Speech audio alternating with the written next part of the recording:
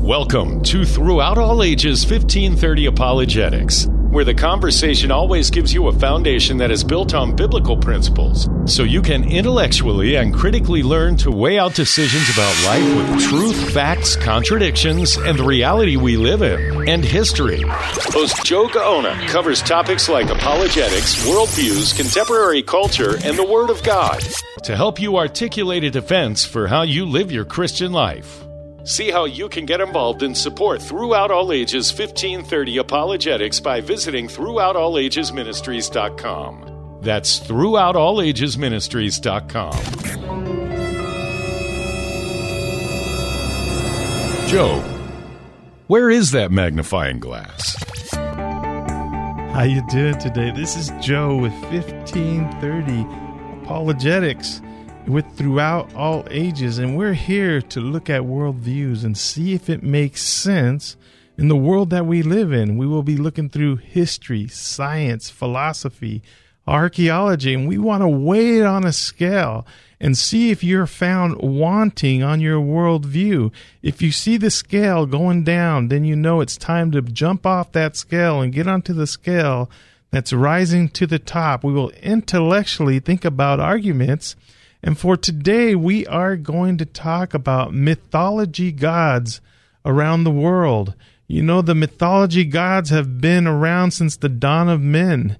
And I believe the reason for this is because men have been searching for something other. When you resist the one who created you and made you, it's there that you begin to run other ways and you try to form other gods and other deities that you might follow. And we see this happening, and we'll talk more about this as we go along. So as we talk about the mythology gods, I want to start off talking about Osiris, right? Because this is one of the main mythology gods that people like to bring up, especially in the college campus to the student. Osiris is this Egyptian lord, the Egyptian deity or god, and his name means powerful and mighty. Now, the Egyptians believed in gods. They worshipped them. Death and the burial mattered extremely to the Egyptians. The elaborate protocols that took place when a pharaoh died, they would mummify them and bury them. Burying them were deeply significant for the Egyptians. It was this afterlife. After death, the pharaoh would become this divine deity, and they definitely believed in the afterlife. When we talk about Osiris, he had a family, and he ends up marrying his sister, Isis. Can you believe that? This is always happening with mythology gods. And how many of you heard of Osiris? Most of us had. If we haven't heard of Osiris or Isis, his wife, his sister, we've all heard of Horus, right? Horus was the falcon. In Hollywood today, when people put up that twinkle, that one eye symbol, and they put up the six, they say it's the 666, the okay sign. That was a symbol of Horus. So we're all familiar with that. And then so as we look at this story, we need to see what happens. Now, Osiris had a brother named Seth. And Seth was married to his sister Nephthys. And Nephthys and Seth, his wife, he had told her to disguise herself as Isis and seduce Osiris. Now, Seth was very jealous of Osiris, very jealous of him. And so one day he made a plan, and he made this plan up that he would throw this huge party, make this huge grand party. Now, Osiris, the Egyptian god, had a dispute with his brother Seth. And Seth had a beautiful, elaborate coffin made, and he made it just perfect for Osiris to fit. It was the exact height. And then he threw this party, invited all the deities in. He invited all the gods in, and he presented that coffin. And he told the guests that whichever of them would fit in it most perfectly could have it as a gift. So Osiris saw the coffin and how extravagant and detailed it looked. And when Osiris laid down in the coffin, we're told in this mythology story that Seth slams the lid shut and fastens it. He grabs the coffin and he throws it into the Nile River, where it was carried away downriver. Now, about this time, Isis, his wife, finds the coffin. She hears of what's going on, and she goes looking for the coffin. And she finds the coffin and wants to hide it from Seth. And so she buries this coffin in the swamps in the Nile River against the reeds. Now, Isis takes off to get some potion. And remember, we are talking about deities here. So the story goes on that Seth finds the coffin, takes Osiris out, and Seth just begins to cut him up. He cuts him up in 14 pieces, and he throws them all in the Nile River. And we are told that Osiris's wife finally gets back, and she's looking for all the pieces, and she finally finds 13 of the 14 pieces of Osiris. So she covered all the body parts. She recovered all the body parts, should I say, except for the phallus. The phallus. Now, the phallus was the reproductive organ of Osiris, which had been thrown in the Nile. Remember, she found all 13 pieces, but the only piece she didn't find is the phallus, this reproductive organ. And so she makes one out of gold, and she puts some potion, just enough potion, on Osiris to wake him up, and then she ends up getting impregnated by Osiris. And we get this from the philosopher historian Plutarch. He has an account that says Isis used her magic powers to resurrect Osiris and fashions a phallus to conceive her son. And this is the story of how we get Horus, the falcon, the deity god Horus that we're always hearing about in Hollywood. Now, Osiris, he dies and he comes to life in the underworld. Here he becomes the Lord and the Judge of the dead, and we hear these titles for him. He became Lord and Judge of the dead, the Lord of the dead. They give him names like the resurrection and life, the God of the afterlife, the creator of the underworld. Although these titles were given to Osiris, I want you to see that he was the Lord of the dead. He was the Lord of the underworld. That's a big difference between Jesus. In Philippians 2:10, we read about Jesus, that Jesus just wasn't the Lord of the underworld, but that Jesus, every knee will bow to him, those in heaven and those on earth and those under the earth, and every tongue shall confess that Jesus Christ is Lord, to the glory of God the Father.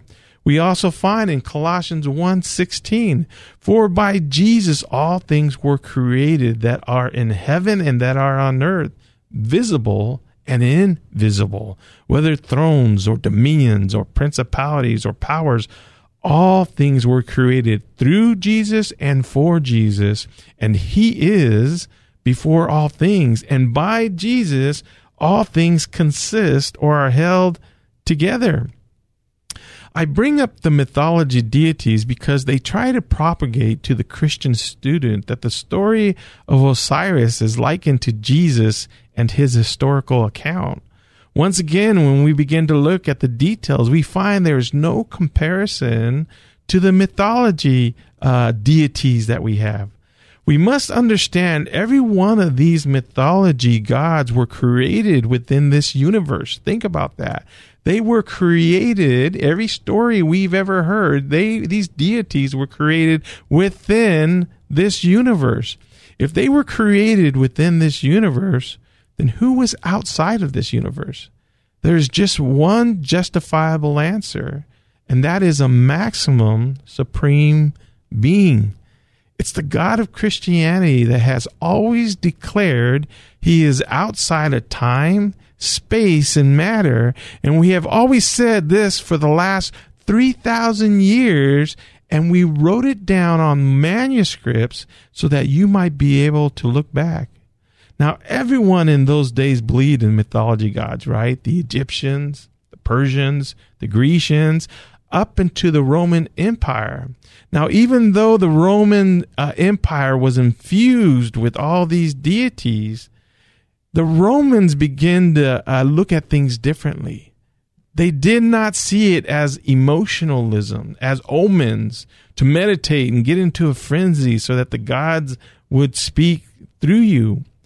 We owe the gods, and this is what the Romans would say, we owe the gods who take care of us through the wars and the battles, who watched over us as a nation and an empire, and they did not worship the deity out of faith or emotionalism or try to somehow buy service to them. No, they wanted to give them the glory due to these gods of Rome, so that they might bless them and find favor in them.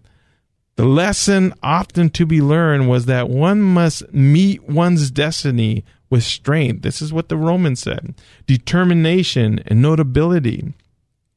That these myths enabled an individual to stand against the ills and the hardships of an unforgiving universe. And of course, when we look at the Roman Empire, we begin to see a syncretism being used where they allowed other people to worship gods. And on the second half, we're going to continue talking about the mythology God that we have come to understand. This is Joe with 1530 Apologetics, and come back for the second part as we continue talking about the deities of old, the deities and mythology gods. Don't go away, because there is much more to come with Throughout All Ages 1530 Apologetics on K-Praise. Throughout All Ages Ministry 1530 Apologetics goes into the public high school to build up the student's character, to intellectually think about their worldview and weigh it with truth. Studies show 75 to 85% of all college students who grew up in a Christian home are walking away from their faith. For more information about 1530 Apologetics, go to throughoutallages.com. Join Creation Fellowship Santee's Apologetics Speaker Series Thursdays at 6:30 p.m. via Zoom. 1 Peter verse 3 chapter 15 says, to always be ready to give a reason for the hope that we have. Creation Fellowship Santee's brand name apologetic speakers will do just that. Equip you with the knowledge and tactics to explain your Christian faith. Get equipped Thursday nights at 6:30. Learn more on Facebook and YouTube at Creation Fellowship Santee, or email creationfellowshipsantee@gmail.com. Welcome back to Throughout All Ages 1530 Apologetics. And now, here's your host, Joe Gaona on K-Praise. How you doing? Here we are in the second part of 1530 Apologetics, talking about mythology gods. We were talking about the Roman Empire. You know, the people of the primitive days believed in these gods, and so did the countries around them. But Rome was beginning to get educated, and they looked at it a little different. They honored the gods in order that the gods would bless their empire. And they believed in syncretism, which means to be able to let all the gods come and that the people could worship who they wanted to worship. But let's not forget, they also believed in henotheism, and that's the worship of a single God while not denying the existence of possibility of existence of other deities. And so they would bring their gods there. And when you brought your gods, they would put all these different gods, all these deities under one umbrella as a Roman Empire. That you don't have to worship our gods, but you must throw incense and bow to our gods and to Caesar as king and Lord. Now, these rituals played a central role for the Roman religion. Romans showed their respect and their reverence to the gods in their prayers and their offerings and even their festivals. But the Roman temples were not a place for group worship like the churches or the synagogues we see, but it was a place to store your gods, that you would give sacrifices to them, that they might bless your nation. And this is where the Christians got in trouble, because when they had to pinch incense to the god, the emperor, Caesar, that they would not do that because they believed in one God.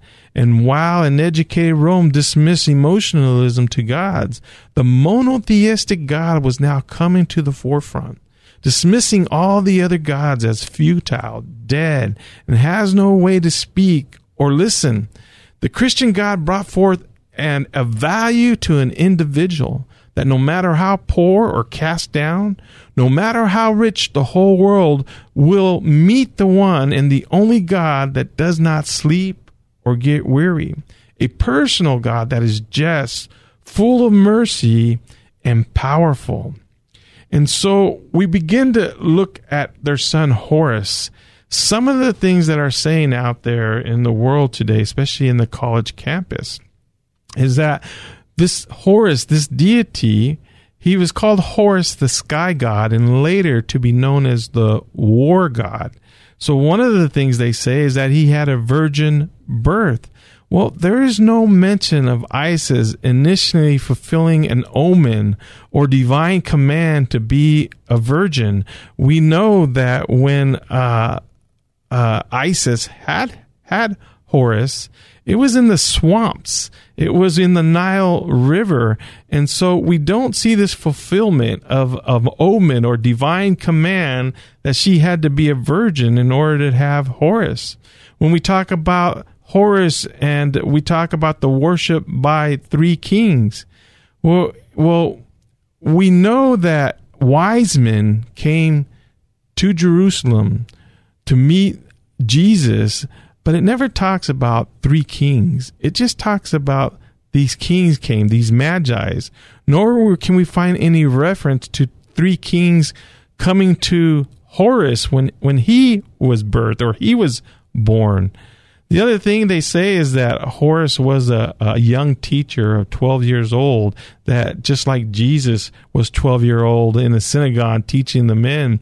But Jesus was never called a teacher at 12 years old. They were astonished by his wisdom and his knowing, but he was never called a teacher or a master of any sort when he was 12 years old. So that's a false concept.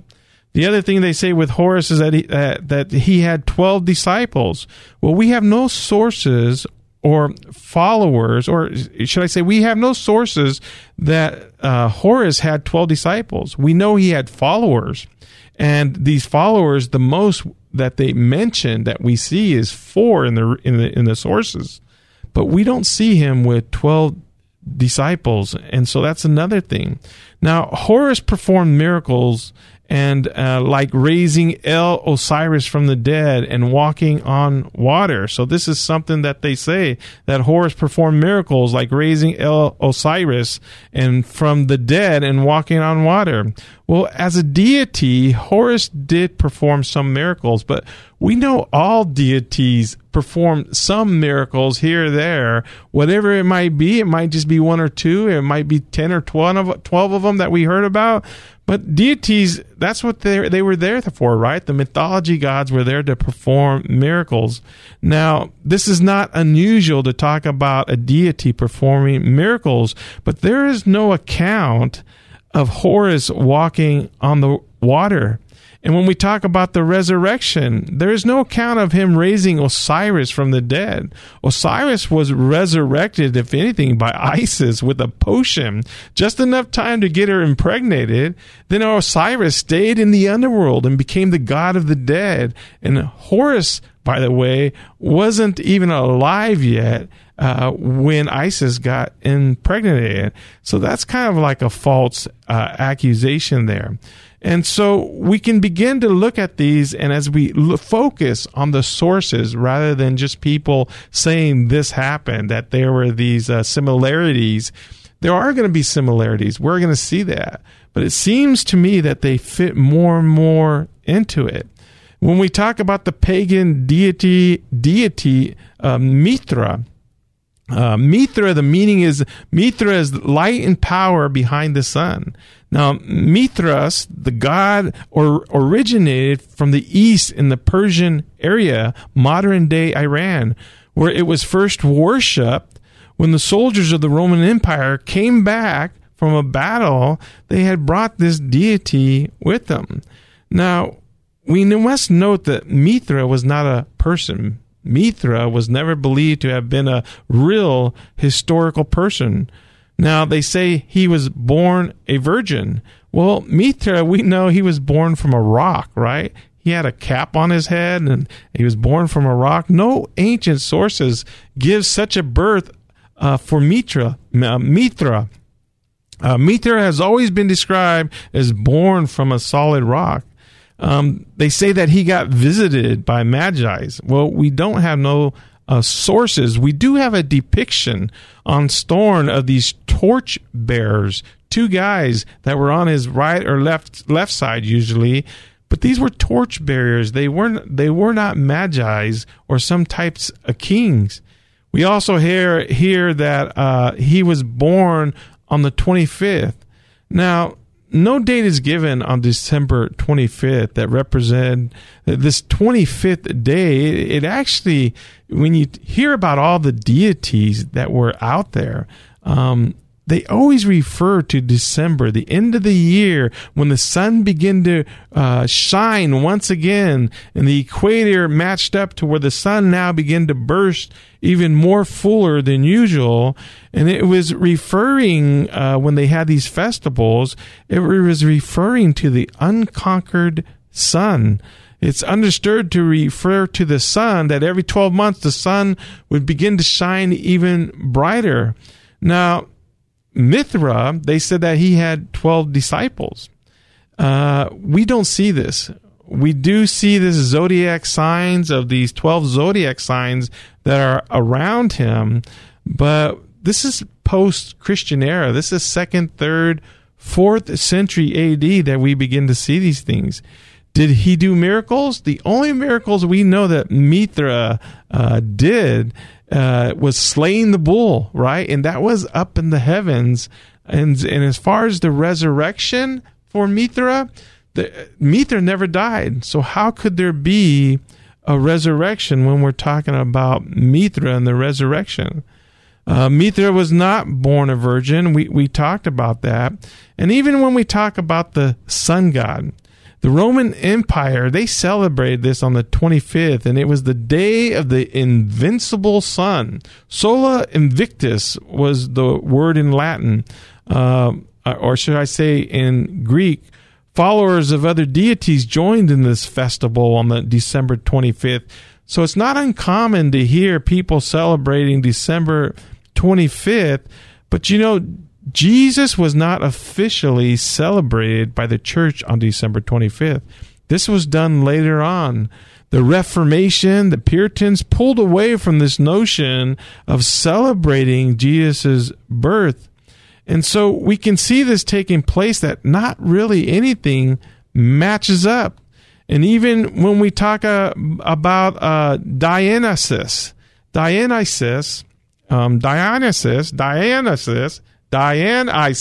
sorry about that, was born from a virgin. Well, we don't see that. We see that he was the son of Zeus, and that we do hear stories that claim that Zeus impregnated Semele, and Semele was then killed by his wife because of jealousy. And with the results, Zeus took the still alive fetus of Dionysus and sewed him into his thigh, and he grew him until he was ready to be born. And so we can go on and talking about how there are no real similarities when we actually look at the references of what took place. Dionysus was killed, but it was by crucifixion. Well, we don't have a story like that. There's nothing to give that account that he died from a resurrection.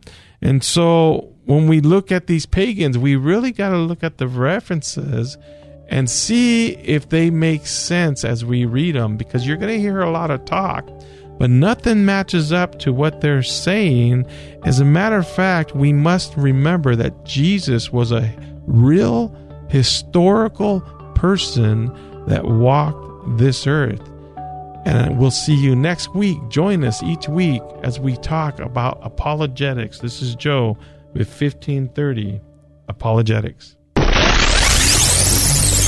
That's a take, and this has been Throughout All Ages 1530 Apologetics. You can learn more about your host, Joe Gaona, how to support and get involved with 1530 Apologetics by visiting throughoutallagesministries.com. That's throughoutallagesministries.com. 1530 Apologetics is vigorously setting the pace to give easy answers to hard questions in the culture we live in. So be sure to join Joe at this same time next week for more biblical principles to help you intellectually and critically learn to weigh out decisions about life with truth, facts, contradictions, the reality we live in, and history. This has been Throughout All Ages 1530 Apologetics on K-Praise.